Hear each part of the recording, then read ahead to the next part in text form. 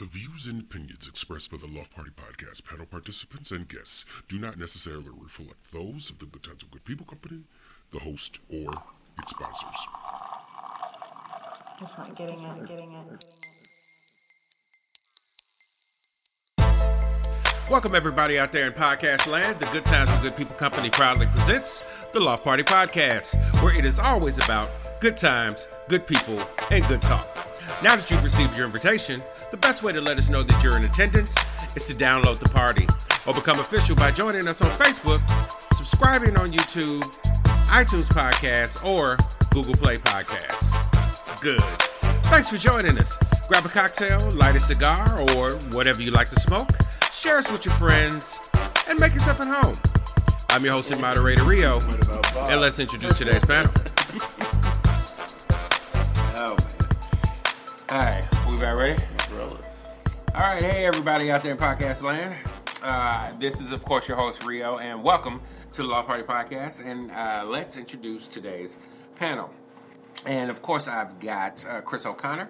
He is the the owner of Liquid Night Entertainment, as well as he has interests in Rieger and Officeworks. And, of course, Brian Massey, our own personal brain mass. So today we're going to keep it light for you, actually, and our topic on episode 58 of the Loft Party Podcast is memories of our mothers. So one, just talking about our moms, fond memories. Not that they've passed away or anything like that, but just fond memories from growing up to now. And then I also want to get into the best and worst advice you ever got from your mom. But before we get too deep, I wanted to see if anybody else had a party game. A party game? Well, normally the party game is I ask some reasonably ridiculous question. that sometimes the answer is pretty hilarious. Sometimes the answer is kind of poignant, but it's always pretty cool if we don't have a party game. I do have one. I'll throw out a question. Sure. If you were forced to live in any other country besides America, where would you live? That is a really good question. I've actually thought about this several times. So, and I always come up with 2 or 3 different answers, and I'm not sure which more than the other. But Brian, I'm thinking not that this really matters for me at this point in my life, but would you get to keep your wealth? Yeah, I'll give you that. Yeah. Okay. Well, then later on in life, I'd probably choose somewhere down south, where you go a long way and you just hang out. Just go down. That won't work right now. For me, I'd probably say, any other? Go down South America somewhere, and just. Listen, money wasn't even an option. You're not gonna be like the prince of the country, but you're not gonna be hurting. You'll be living a good life. You'll be living. Well, because I was thinking more so can you really do a lot of data analysis? Is there a lot of, job opportunities in that area of the world to do, So, of course, if you had internet, it wouldn't really matter. Yeah. I don't know. Maybe, I'd say the UK. That'd be a really cool place to live for a while. Yeah, having fairly recently visited there, I'd say. So did you think jolly old England agreed with you? London was a cool place. Yeah. Mm-hmm. I would like to go there. That'd be fun. Yeah, London. But if I'm going on vacation, I'll tell you that's not where I'm going. If I'm going on vacation, I'm headed to the beach. So. That's my answer. Yeah. Oh, what about you? What about you, Chris? I have always had a plan since I was a kid to live in Mexico and move there when I hit 50. So that is still the plan. But I do get torn because I did live in France for a while. And I did not know that. I did. We're discovering new information on Podcast Line. My godson is French, one of them, and an ex-girlfriend is French, and she and I have stayed very good friends, and she's actually going to become my daughter, London's godmother. So Nice. So that'll be fun. But I loved it there. I loved it, and everybody wants to talk crap about the French and all that kind of stuff, but I got along great there. Yeah. I thought the people were fabulous, and the history is stunning. And certainly the sights to see and the culture and everything else is just, it's overwhelming. So I've always said Mexico for the same reason you did. I love the beach. I need warm weather. And that's not to say Mexico doesn't have any culture, because it has quite a bit of it. But boy, France would have been a cool second option too. France has always been, which is actually probably anybody out there that knows me in podcast land probably doesn't know that France has always been on that list of places that I would go.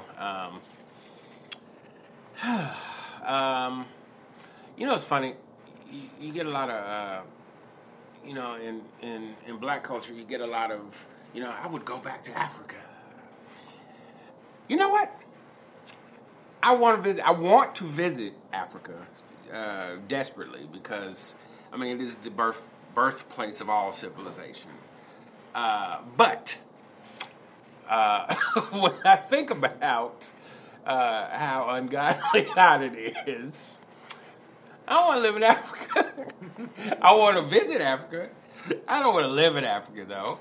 If I want to live in that kind of heat, I'd rather it be a beach. So it'd be, Jamaica or Barbados or someplace like that. Look, if some chick who looks like Rihanna can come and bring me my umbrella drink every day, Barbados sounds great to me. So, but I do remember I got a older African friend, and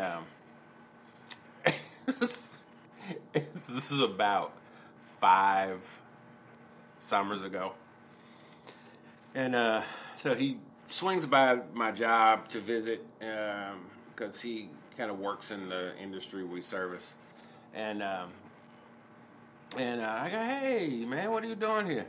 He said, "Hey Mario, how you doing?" And I was like, how you doing, man? Get in here, because it was really hot that day. I was like, "Yeah, get inside." And this doubled down on I don't want to live in Africa, because he goes, "Oh my God, it's hot. Oh my God, this is Africa hot. I do not. Oh my God, this is hot." And I cried for about an hour, just laughing, and I was thinking, as hot as it was, if this is how hot Africa is all the time, I don't want to do that. not to live. But something about France has always intrigued me, and so that would definitely be high on my list. If I could just travel, like live someplace for a couple 3 months and pick up and move, like you say, if like my job was tied to the internet, basically, like just pick up and go live someplace, experience that place for a while, that would be great. That's what I did for about 7 years. That is awesome. That was when I was at Sprint. You go somewhere for between 3 and 6 months.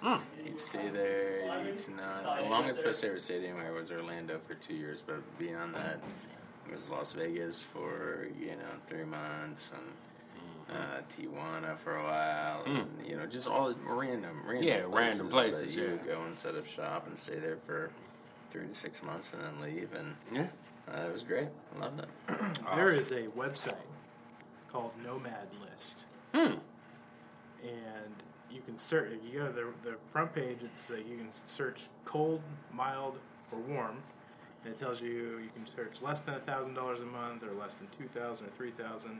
They have fast Wi-Fi, clean air, all these things you can search in it for the whole world, and it shows you like places you could just go that fall within your filters.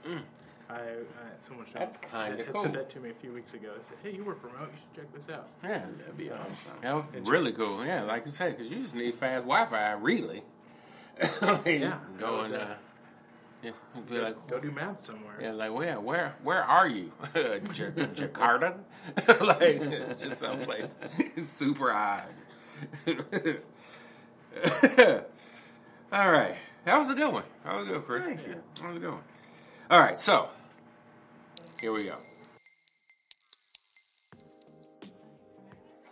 Hey, you can search for the Loft Party Podcast on iTunes Podcasts, Google Play Podcasts, and on our Good Times with Good People YouTube channel. You can follow us on Instagram and Facebook, tweet us on Twitter, and if you like the content we provide, donate to us on Patreon. www.patreon.com/Loft Party Podcast. You can find all of our links below. And now back to our regularly scheduled program.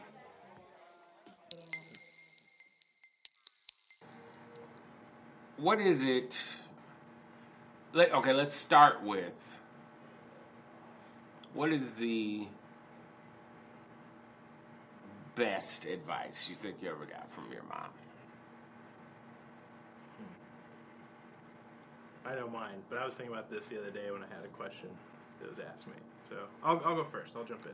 Yeah. The best advice, we were talking about getting college degrees and that sort of thing. And I would say the best advice I got from my mom was, hey, you can do anything that you want. You can go get whatever degree you want, go to college, that sort of thing.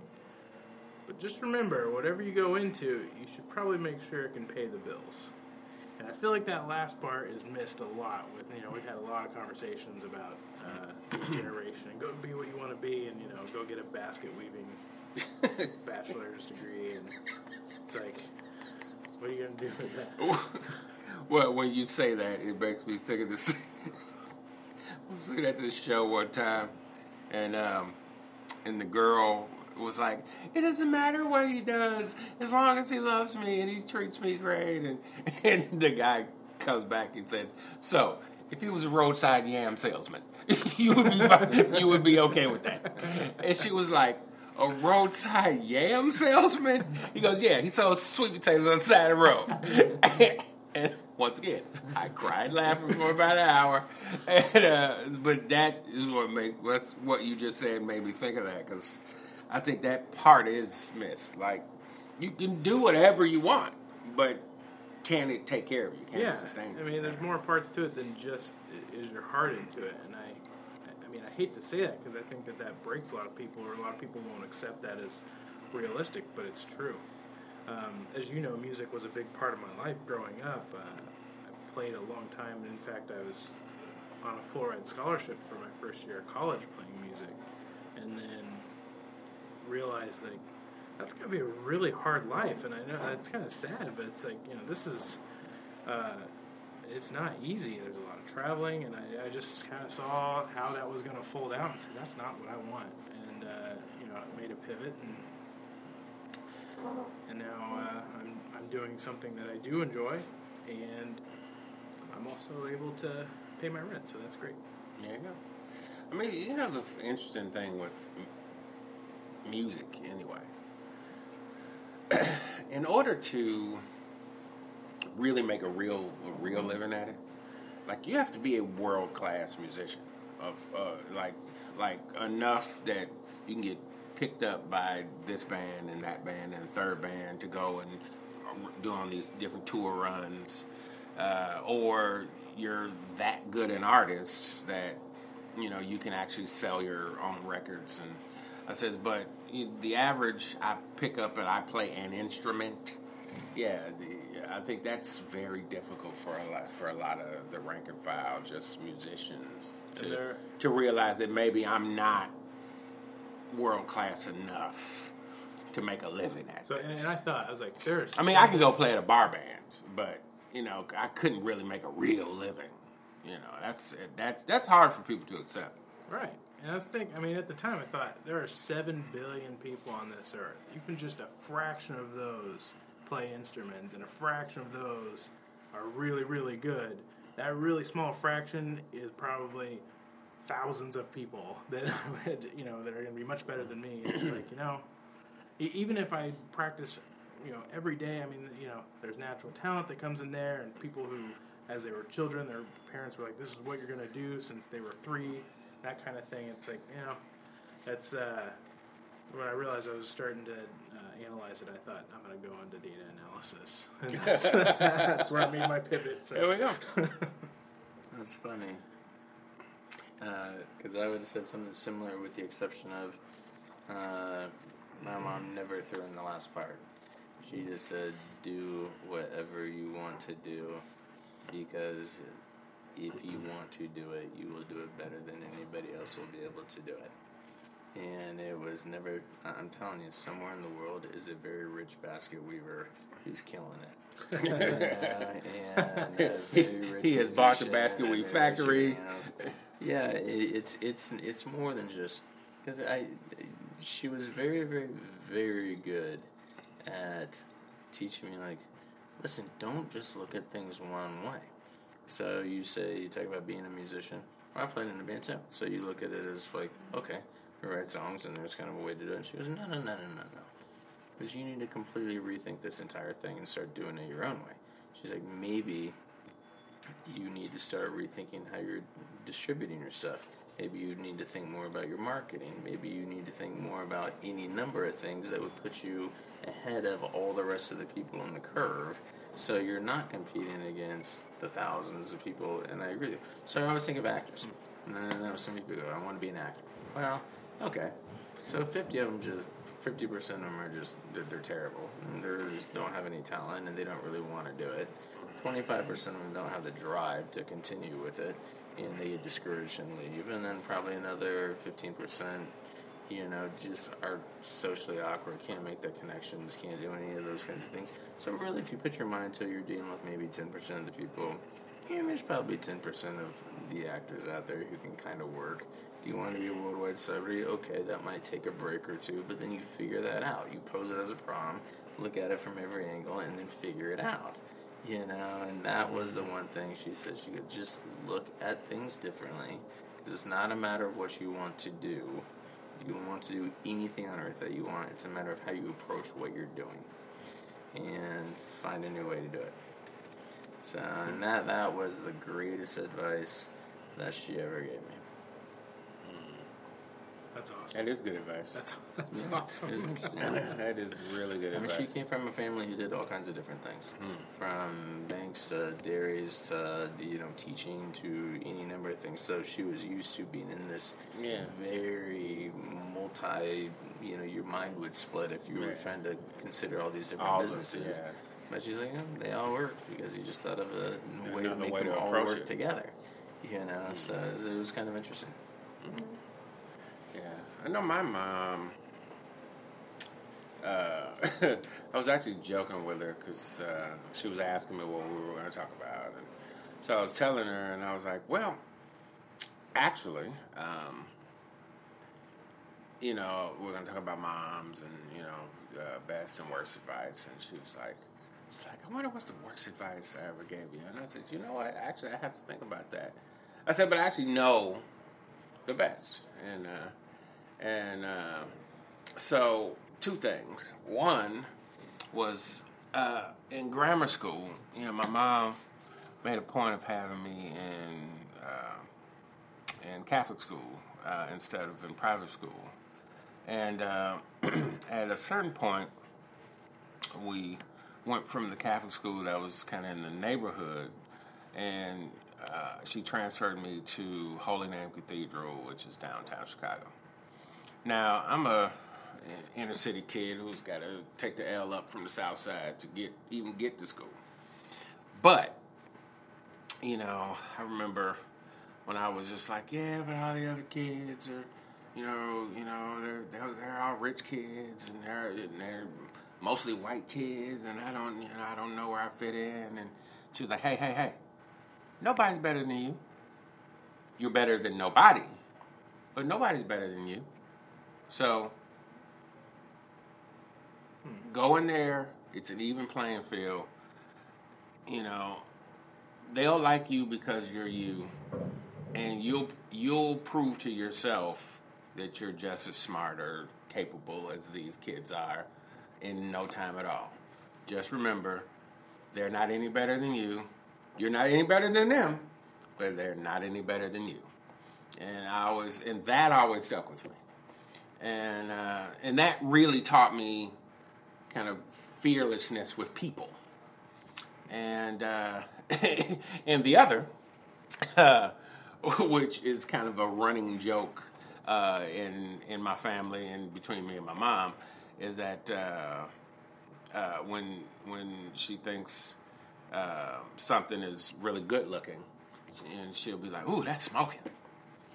And so her phrase, she said it 1,000 times, at least, growing up, is she'll see something in the store, and she'll do a pretty dress or whatever she'll see. Say, "Ooh, that's smoking." And then she'll look at the price tags. "Ooh, that price is smoking too." And then and she goes, "But you know what?" She goes, "But you know what? Smoking is expensive." And that taught me fearlessness with money. She was like, "You can do whatever you want. You can have whatever you want. You may have to plan for it, depending on what your income is. You never talk yourself out of even liking it because it's expensive. If it's smoking, it's expensive. But that doesn't mean you can't have it. It just means, what are you planning to do? How are you willing to rearrange what you got going on to make room for that? Or is it important at all? So you're like, maybe those shoes aren't as important. Because I remember growing up, I used to want, all the new Jordans, and I never got a pair of Jordans, not once. But I learned, putting together outfits in different ways and with brands that maybe people, weren't wearing as much, and creating something that I liked was more important than that brand name. But if I really liked it, smoking is expensive. You better go ahead and do what you gotta do. Put that money aside. Get it. Can you put it in layaway? Can you save that money? Or what can you do to have it? And so that taught me fearlessness with money. And so those two lessons have always been kind of invaluable to me. Yeah. I can see that. Yeah. So what's the worst advice you ever got from your mom? I think you're laughing because you know my mom a little bit. Yes, And that's but I can't hear what she would have said to you. But when you say it, I'll hear it in her voice. It's so funny because if my mom ever heard me say that she gave me bad advice, it would break her heart. And she would call me immediately and apologize and say that's not what she meant and feel really sad. Which is why my mom is so awesome, is because she cares. Yeah. Honestly, I was thinking about this, trying to figure out what would be the worst advice my mom gave me. And it doesn't have to be about something huge. Yeah, but I mean, that's the thing is I would say she will give me bad advice weekly, but it's always funny. I call her out on it in the middle, because I try to call my mom at least once a week, just see how she's doing. And she'll ask me about work or whatever. I'll say, we had this tough meeting, and this client's wanting to maybe get out of the company and move to a different thing. And she said, well, you need to call them and tell them that you guys are working really hard. And she's very serious about it. I'm like, right. That is some of the worst advice. I'm not going to call her, hey, by the way, and I always tell her this. I'm like, yeah, that's what I'm going to say. Hey, by the way, my mom said to let you guys know that I'm working really hard. Right. And then she realized, she's like, okay, well, maybe you can't do that. And it's always so funny. Yeah, because they mean well, even when they give you horrible advice. They mean really well. It's funny because she's, it's so new to her. That's why she always asks me a lot of questions about my job. So it's outside of her world, and she always wants to learn. And it's things like that, but it's fun. Yeah. and I enjoy it. And I could definitely hear Mama Massey saying just that. That's actually really funny. Really funny and cute.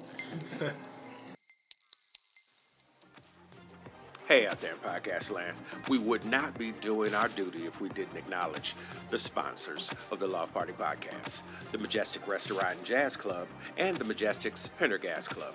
The Majestic carries on Kansas City's tradition of great food and jazz. Let them show you why they are the classic Kansas City steakhouse experience. 931 Broadway, just 3 blocks from the Kansas City Convention Center. J. Rieger and Company, a Kansas City distillery. Whether whiskey, gin, or vodka, neat or on the rocks, J. Rieger, Kansas City, sipping good since 1887. C&P Construction, Kansas City's premier wood framers. 50 years of quality framing and craftsmanship. Just email david.cnpservice@gmail.com and start building something new today. And our friend and frequent guest, Lane Boland. Thank you all for all that you do. Time to rejoin the conversation. How about you, Chris? The worst advice that I think both my parents insisted on was that a college education was the key to everything in the world, and that if you didn't have it, you were bound to fail in some way or another. You always had to have this weird fallback of school and blah, blah, blah. And I mean, it's one, because my dad worked his way through school and became a lawyer, and then second, my mom was a teacher for a long time. So I had this, big respect for teaching and trying to get kids, educated. And I never had it. I never had that passion and love for school. I mean, I hated school. I was a terrible student and just despised it. And it was never because I was an idiot. It's just because I wanted to do the things that I wanted to do. Right. And the things that I wanted to do, I did really well. And then they made you do other crap, like, why don't you go read Kill a Mockingbird for the 1 billionth time and come up with something new? And then I'm like, it's not going to happen. Right. I read it. I read it. I got what I got out of it. I'm not getting anything new. I mean, nobody's going to rewrite my paper for me and tweet it and do all these other things. I'm not that brilliant at it. So it's already been done. So, and it's not going to apply to my life ever. It's just a good book. So, that was the kind of stuff I think I wasted so much time. And we, as you know, I didn't talk to my folks for years because of the fact that I dropped out of school. And that was, I think, the worst part about it was they thought it was just, you're going to be a loser, and it's an ultimate sign of disrespect. We've done all these things to try to help you. And I thought of it as, this is not the way I want my life to go, and this isn't cut out for me. Right. And so we didn't agree for 7 years on it. And finally, she came back and kind of put pieces back together. But that was after I started, working and doing okay and those kinds of things. And so I don't know. I don't know if she would make the same decision today as she did then, but that was the worst. It caused a lot of heartache for both of us, and probably I'm not nearly as close to my family, I think, over all the years because of those moments. Of those moments. Yeah. That's a long time. Yeah, it is. It was, I mean, I paid my way through school eventually, and even then they weren't talking to me, and so I was like, well, screw it. Yeah. And part of that was my choice at that point, because they tried to reach out, and I said, no, you only liked me when I was going to school, and screw that. You didn't like me when I wasn't, so it was just a big, stupid, young misunderstanding that you try to get past in life, but eventually that is a long time, and I always tell people there's things you cannot unsay. Yes. And so people are always like, well, why don't you get more involved in the family stuff? Or when this happens, why don't you throw your opinion out and, stick on my side no matter what? I'm like, because there's things you just can't unsay. Yeah. And so if you actually get back together with that dude, like if I'm talking to my sister and she's ranting and raving about the way this guy's being an asshole, I'm like, yeah, he's a complete asshole. And then she gets back together with him. Like, what am I going to say? Yeah, what am I going to say? Right. Exactly. I was just joking earlier. I know. It doesn't really work that way. So I definitely know a couple of people that have some relationships that I'm like, I wish you would have included me in this conversation. Cause what do they say about They say in Seinfeld, it's like a refrigerator. You know, you got to tip it over a couple times before it actually falls over. Yeah. Oh yeah. I mean, yeah. I mean, if you leave it to its own devices, the refrigerator's not doing anything. but if you tip it, it'll fall. So, yeah.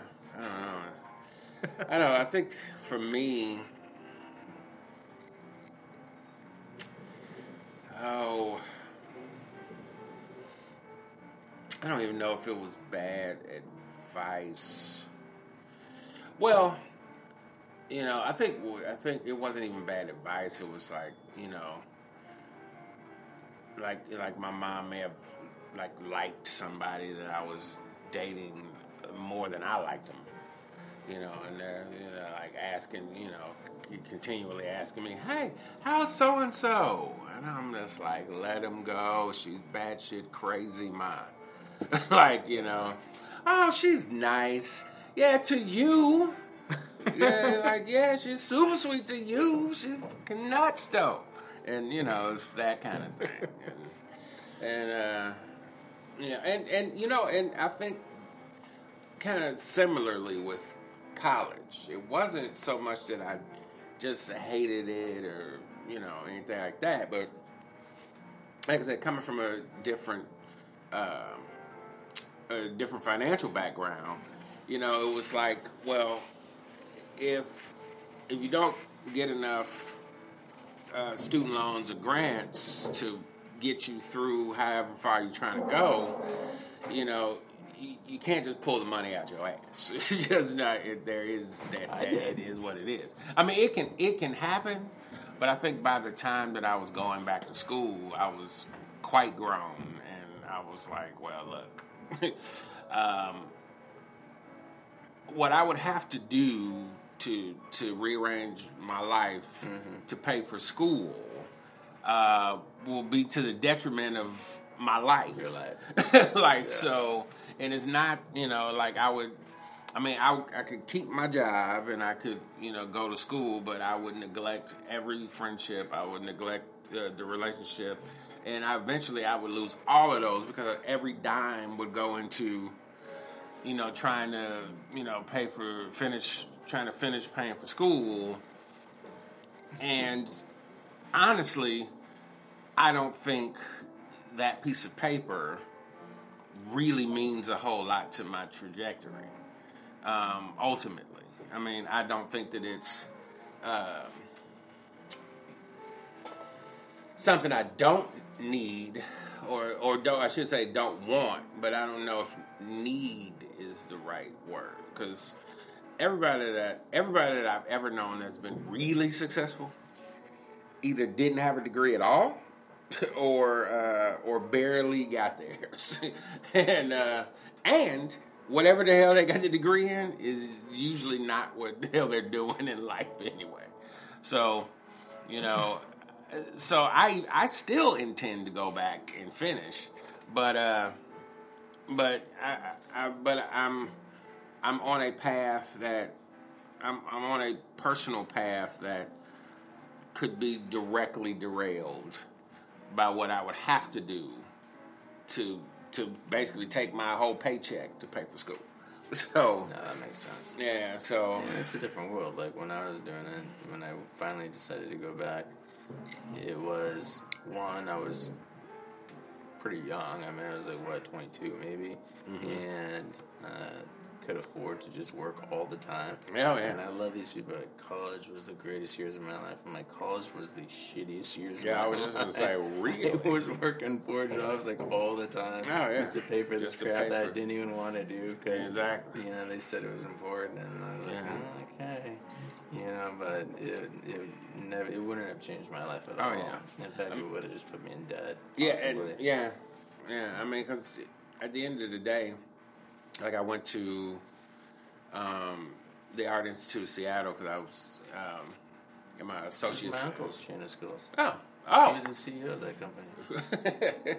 Hey, tell him forgive my fucking loans. I'm sure he's living on in Mexico right now.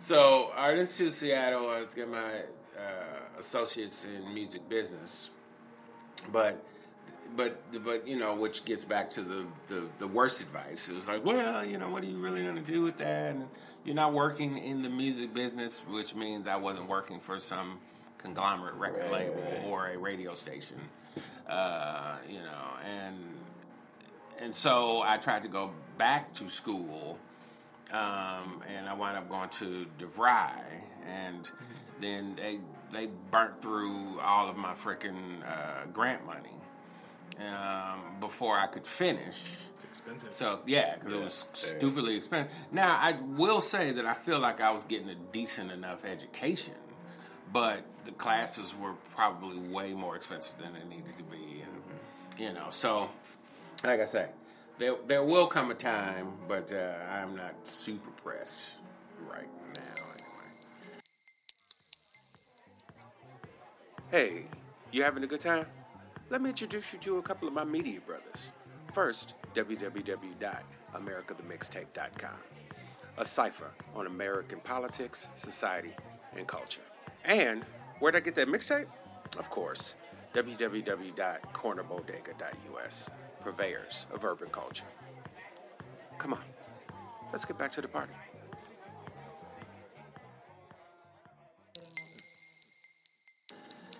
The way it goes, you know, I think growing up, you know, it's funny. I remember when we were doing the memories of our father's show for Father's Day last year. You know, it really got me to thinking about, because, you know, at the time my father was ill, and so it really got me to thinking about just parents, you know, and what a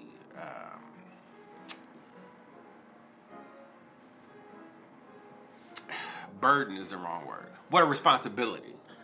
Yeah, it was just like, because burden was what was in my head, but I'm like, that's not the word I'm looking for. Like, just what a responsibility it is to get this little knuckleheaded life and try to turn it into a productive human being in 17 to 18 years. And just how difficult that's got to be. Can I tell you real quick? Yeah. I saw the funniest car sticker, you know, the rear window sticker the other day. It said, huge financial burden on board, and it was a picture of a stroller. And I thought, that is hilarious. Oh, That is good. it's about accurate too. I sent that picture to my brother, and he was not amused in In any way. Yeah. he's got 4 kids. He's only 5 years older than I am. You need to see Chris's face out there, podcast later. I thought that was just awesome. Oh yeah. My mom, I sent it to my mom too. She's like, "That's hilarious." Yeah. So you know, mom's got a sense of humor. Yeah. Kurt did not. Yeah.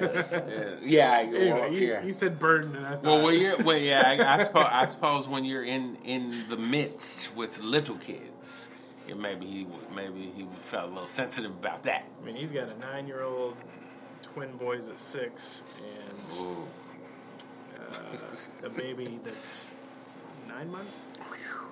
Yeah, he's got a lot on his plate, man. It's a lot. Yeah. I will say, you know, I do sometimes think about only having had one child, and you know, thinking about, you know, I would love to maybe have one more, but even then, that puts me at the grand total of 2. You know, I'm like, I couldn't imagine having 4 and 5. You know, and look, one of my best friends out there in podcast land has got 5, and you know, him and his wife, they doing the damn thing, and you know, but woof, God bless you, brother. God bless you. Increases your chances of having someone to take care of you when you're old. This is very true. I'll tell you the dynamic on that. Yeah, because there's going to be one. Because I come from a family of 6 kids, and it causes more disagreements and arguments and bitterness than you would ever possibly imagine, because you always feel like somebody's not pulling their weight. I do everything. I'm the martyr here, and I'm always going to have to, and da-da-da. And it divides you quicker than it unites you. It's very strange. It's a very strange phenomenon. I believe that. Eesh. Yeah, I could believe that. So I don't know what the schedule is on here, but I do have a question. Yeah. And I don't know that I can even answer this, but for myself. But is there any what's the best or worst advice you've given your mom? It's actually a really good question. And the reason I ask is because after my dad passed away, you said parents. I was thinking, my mom and my dad were a team, and they taught my brother and I both as much as they could. But it was interesting to see what happened as soon as my dad passed away. Is the roles completely flipped, and it was almost like we were kind of raising my mom. Yeah. No, I know exactly what you're She was so lost because the other half was just gone, and it was like she didn't know how to do things. And I don't mean to say that like she was so dependent on him. It was just, it throws your equilibrium off massively. Right. They talk about people who try to quit smoking, and just the habit of it's like the habit of having that thing there is more of on their mind than anything else, And it's I think it's kind of like that. You're almost lost without it there, and so the roles flipped. And so I just remember, when you ask the question about advice, I'm thinking, man, it's been a long time since I've actually got advice from my mom. It's always been kind of the other way around when we talk. It's, she's asking me questions, and so that. Oh yeah. Well, it's funny because I know exactly what you mean. Since my pop passed, like my mom, she moved into a new house, and and she was really, kind of, even though I'm here and she's in Chicago, she's, sending me the listings every day. Like, okay, what do you think about this one? What do you think about this? Okay, so with this one, if she's talking through it with me the way she would have talked through it with Pop. And, or now she's thinking about getting a new car and trading in Pop's old truck and her car and getting one vehicle. And she really wanted me to go to the dealerships with her to look at the 2 cars she had kind of whittled it down to, and so yeah, I don't know what the best or for that matter worst advice that I've given her, but I do know that in the past couple of years since Pop passed, she's definitely been turning to me for advice in a way that it was new for both of us. It wasn't that she never asked me stuff before he passed, but it was almost kind of like, your father. Anyway, versus now it's like, okay, so I'm thinking about getting these blinds. Okay, so you see this color? I'm like, all right. I guess. Why are you asking me? Yeah, right. You live here. Yeah, right. You're living with it. But it's kind of so that's been a new phenomenon. Yeah. Not a bad one, but definitely a new one. Yeah. That's funny. Yeah. I'm in a different situation just because my dad's still alive and they're still married, and they, we're not as probably as tight as some of my other brothers and sisters are with my parents. So I think the worst advice I ever gave her goes back to what I was saying earlier when she was trying to reach out. And said, just stay the hell out of my life for a while. And that was maybe the worst advice I ever did, because I just you don't realize that things have lasting consequences. So I'm like, screwed that up.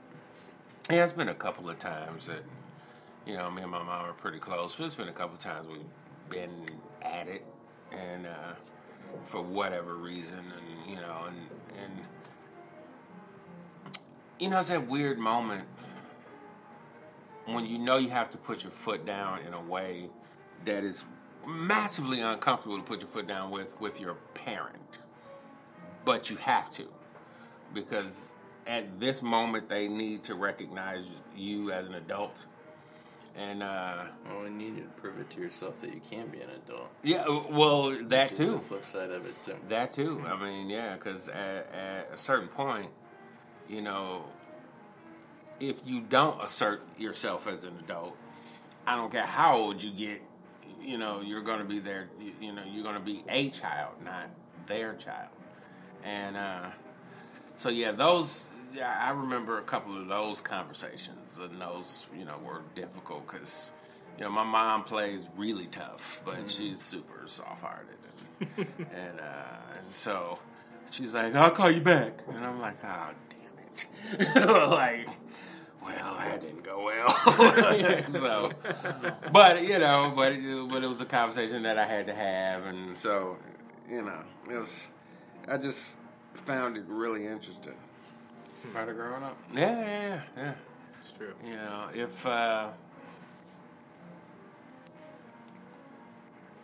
If there's one memory you could hold on to, no matter how old they get or they've passed away, or if there's one memory you could hold on to about your mom.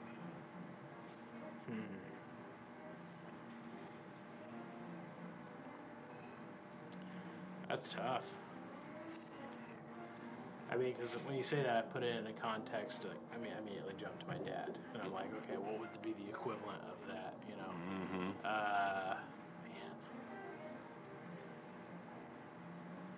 Man. Okay. Not to sound like, hey, look what I did, but on Friday I had flowers sent to my mom to her work, and because I wanted it on Friday, because I knew she'd really love to show them off for Mother's Day. Yeah. So she works at a school, and I actually get a text from my sister-in-law, who also works at that school. And she said, "Look what I just delivered." She's I think she's the principal for the freshman or something. I'm not sure how that all works, but she's like, "Hey, look what I just delivered." And my mom called me that afternoon on Friday, and she told me the whole story. And I mean, she could have told me the story in 30 seconds. Right. I got these, thank you so much. But she told me a 10-minute story of how she always gets my sister-in-law's mail, because she now has the last name. She's now Mrs. Massey. And, and all this stuff, and like how all the students, and she thought, I thought there's definitely a candid camera in here and this and that. Right. And she just went, and you just hear it in her voice, how happy and excited that she was and everything. And I think it's just the excitement. I love hearing when she's happy. Oh, yeah. And I think that's the kind of memory. And that's the most recent one, which is why it pops in my head. Yeah. Those kind of things. Yeah. Just her being happy. Yeah. Yeah. Yeah, actually, kind of similarly. So out there in Podcast Land, we tape on Mondays, and this Monday happens to be the day after Mother's Day, so which is why we, of course, are doing Members of Our Mothers.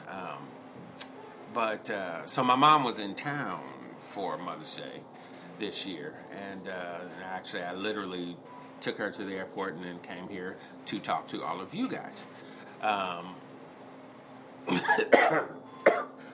Excuse me. But, so, like you said, just when she's happy and content and like everything has been going just well, just weather-wise, it's probably 10 or 15 degrees warmer than it was in Chicago this weekend, and she didn't have to pay for anything all weekend, and she loves the patios. Like all the restaurants have patios in Kansas City, and she loves the patios. So we made a point to go and sit out on the patios and you know when we're together, we get to talking and laughing, and which is kind of where I get my not necessarily my love for movies, but my love for movie quotes. Because my mom and me, ever since I was little, have always had weird movie quotes that we throw back and forth at each other, and so when it's just the two of us and it's just a great day, and we'll be talking and laughing and having lunch and throwing some weird movie quote back and forth at each other, and like you say, just the the look and the smile and just that tone of voice when you say she's really really happy, that's the snapshot I want to hold on to, I think. Yeah, that's cool. Yeah. That's a really good one. Yeah.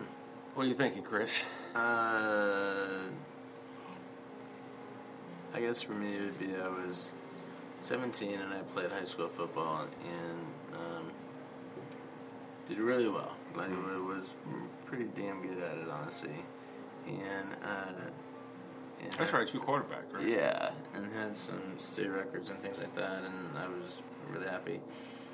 But the time I remember being most proud was generally 99.9% of people, you lose your last game. Right. And we did lose, and it sucked, and got the living snot kicked out of me, and felt just like hell, and looked up, and she was just so proud, and just so proud that I'd be just able to hang in there, toughen up, walk off, that accomplished it. Ton of stuff during the season. Did really well, and I had never really had any other accomplishments up to that point, honestly. And I came from a very competitive family, and they all did. My brother was a city golf champion. My sisters both played nationally ranked tennis. Oh wow! And it was a super competitive family. You like Jesus Christ? And I did nothing. And I think it was the first time I ever just remember being really, really, really proud.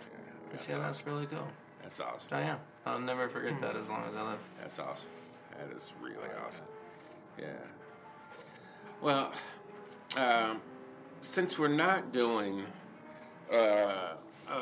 any politics this week, and kind of on purpose, there is definitely stuff to talk about.